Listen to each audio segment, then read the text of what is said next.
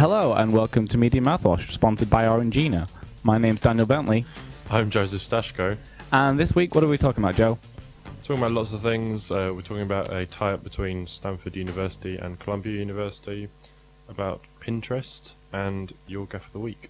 Yeah, and also a little bit on Twitter censorship I want to talk about.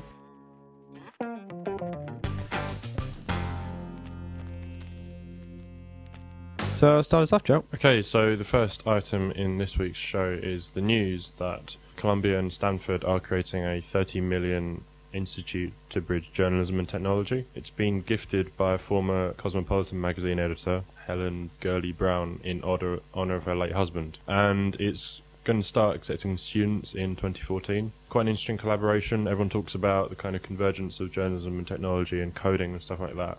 But apart from the sort of small department that's in the Columbia Journalism School at the moment, there's been no formal institution that's been built to support it. And I just thought it was quite an interesting thing to start off the week, seeing as we're about... I mean, for a start, that's an insane amount of money, especially compared to like British education and journalism funding. Yeah, I mean, it is one of the things that, you know, America always has, is philanthropists who want to plough money into something. So they always have interesting things like this. And it'll be interesting to see what it creates. Obviously, Stanford's got huge prestige in the technology community, and Columbia's got huge prestige in the journalism community. So it's kind of two of the best in the business really coming together to create stuff. Although one of the weird things I read about that yesterday was that Stanford already has a journalism school, and Columbia already has an engineering school. Yeah. And so it's like, why didn't you just team up your own departments? But I guess, you know, it's a coast-to-coast kind of deal, so... You know, it's a while off now at the moment. They're going to start reviewing grants this summer, actually. What do you think? If you had the money, would you go? Would it be something you'd be interested in? Oh, absolutely. I mean, the American journalism programs, you look at the ones like at NYU, Columbia, City University of New York, there's the Walter Cronkite School of Journalism, there's all these, like, really like prestigious postgraduate journalism schools there, and they all have a ton of money, and they all do like really cool, interesting things. Like some really like smart stuff comes out of them. The Guardian at the moment, their US edition, they're teaming up with NYU, and their students are like helping them cover the US election and stuff. Yeah. And it's like their standard of students at postgraduate level are capable of just doing this kind of thing. I mean, that kind of thinking would be really welcome in the UK, I think. Like, if you could have a kind of networked effort between journalism schools, say, to cover the next election, general election here, there's probably a good journalism course in most cities, if I could think of, maybe not Manchester. But you could do it. You could link up all these postgraduates if you wanted to, some sort of standard to cover a big event like the election, but you never see it happen.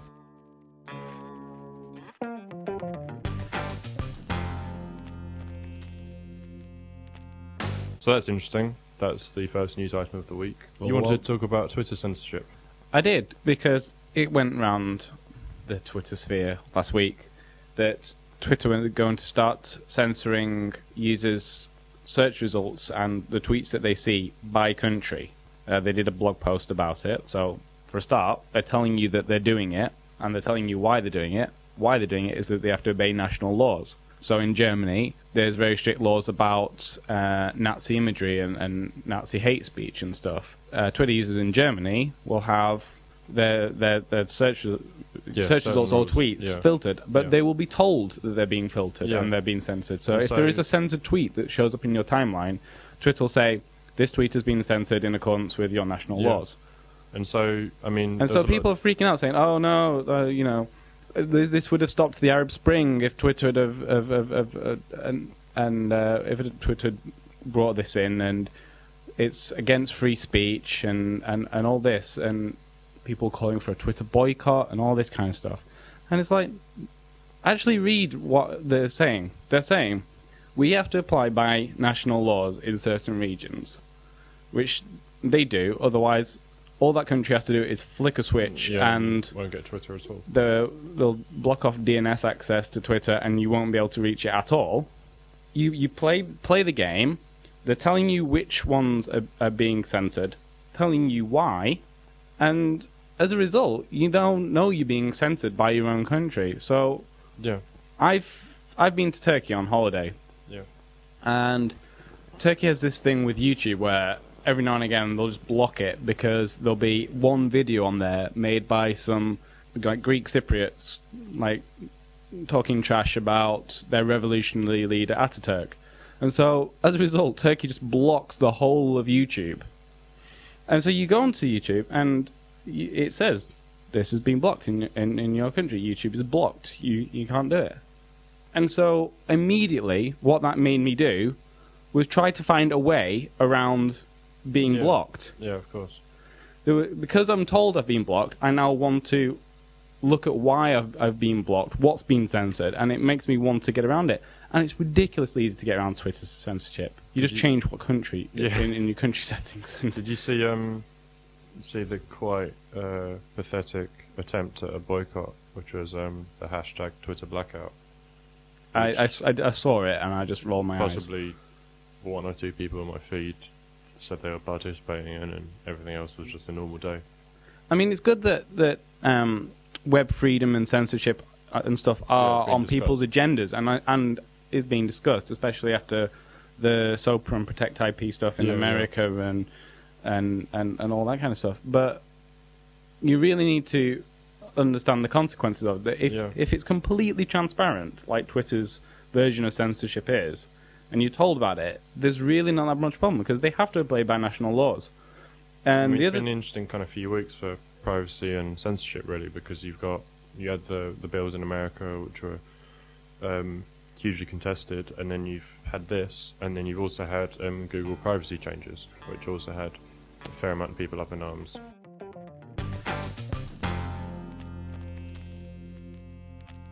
So moving on to our next item, we're going to talk about Pinterest as a kind of app of the week replacement. It's a web app. It's a web app. It probably will have a mobile app or Chrome extension at some point. Just for a brief introduction, if you haven't sort of picked up what this is, Pinterest is a sort of new service which puts the concept of curation, one of the best words that's been bandied around in the last year or so, at the heart of kind of what you do on the web, creating content, passing it on, creating a kind of pinboard space on the web. I haven't really had the chance to fully experiment with it. I've played with it a few times, and whether due to lack of understanding or engagement, I haven't managed to see what it can do for me that's different from other services I already have. But you're a big fan, so explain to me why you like it. I'm a big fan because I have a wedding in this summer that I'm trying to plan, and my wife... I don't want to get into all the technical details. I'm already married. I'm having another wedding. Okay. So my wife is planning our wedding. You know, she looks through blogs and stuff to find like inspiration ideas on how the reception will be decorated and all that kind of stuff. And she'll like right click on an image, save an image, or go into her downloads folder on her computer, never to be seen again. And she'll and it'll be like, oh, where did I find that picture I really liked and stuff. And if you go on Pinterest and you just type in weddings, there's all these pictures that she loves because they're all like right up her street on sort of vintage inspired whatever.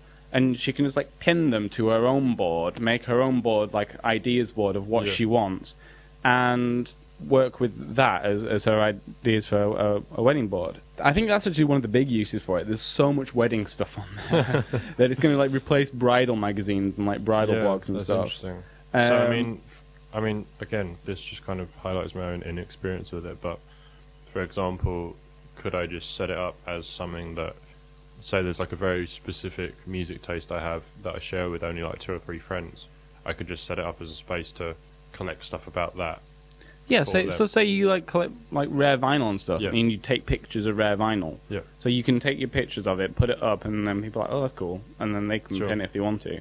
But I think it works really well just as sort of like as like an inspiration board or design ideas. Yeah. It's very visual because it looks like a sort of old-fashioned kind of design board. But it's like it's really for like visual inspiration and stuff. So it's really good if you're decorating. Yeah. And you want like decoration ideas rather than like buying a Holmes magazine and like folding pages and stuff, or bookmarking, like decorating blogs.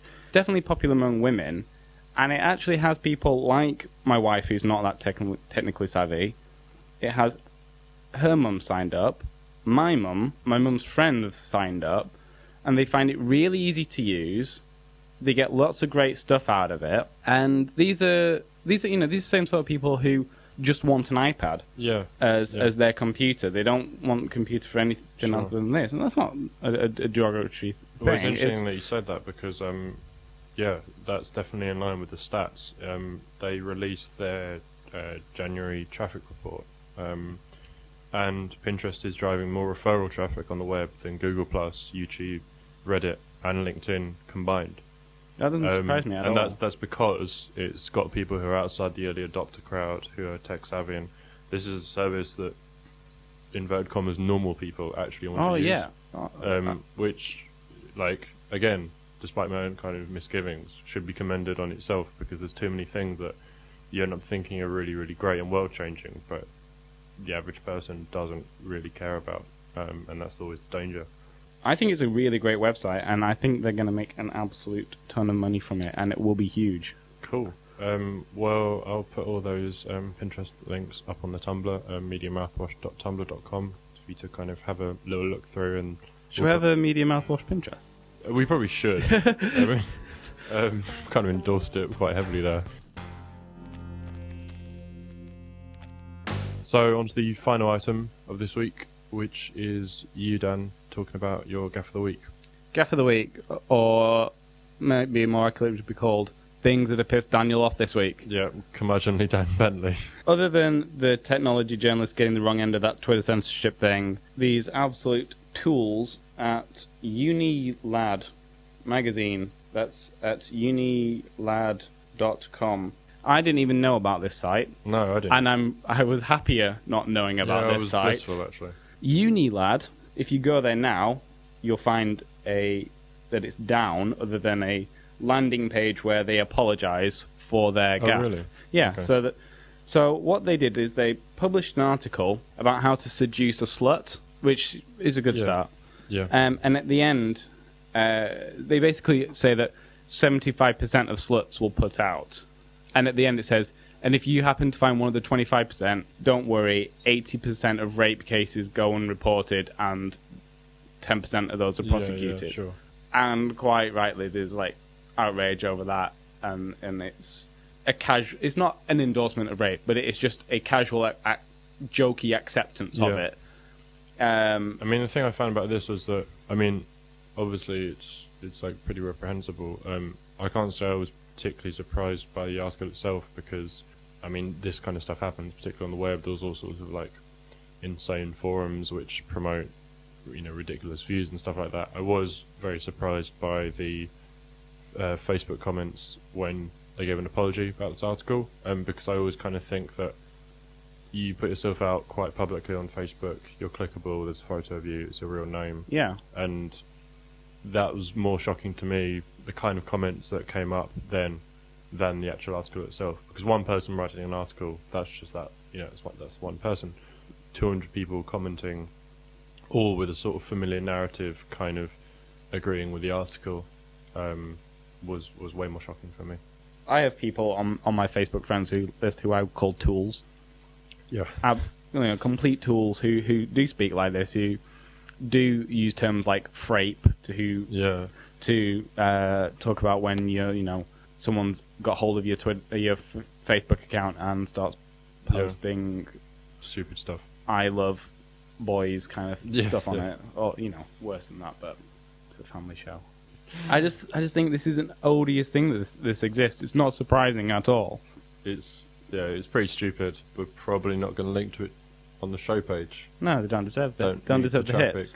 But yeah, no, it's really, really ridiculous, and it comes actually after a long wait. Actually, no, we'll put a blog post on where it gets linked. Gets scathingly ripped into. But I mean, it was interesting because actually, like every week there seems to be a new Twitter outrage, and for the last 4 or 5 or so, I've kind of not really agreed with the main gist of it. But for once, this was like legitimate anger, and quite rightly sort of cursing something that was ridiculous and misogynistic. It's an attitude that I've noticed increasing. Yeah, it's just really casual and as you know, well. Loaded and FHM and stuff have existed since, you know, the 90s and whatnot. But you look back to those like early Loadeds and FHMs and stuff, and compare it to Nuts and Zoo now. Yeah, it's nothing. I mean, Right. because like lad culture is kind of, as a cultural thing, has supposedly been and gone, but No, It's- it I think it's just become It's entrenched, very, doesn't it? Yeah, very common for people to just refer to these things really casually now, Yeah. which is sort of more dangerous than just framing it as like, for example, like racist Jim Davidson. You Mhm. know, he can be like, you know, that's him.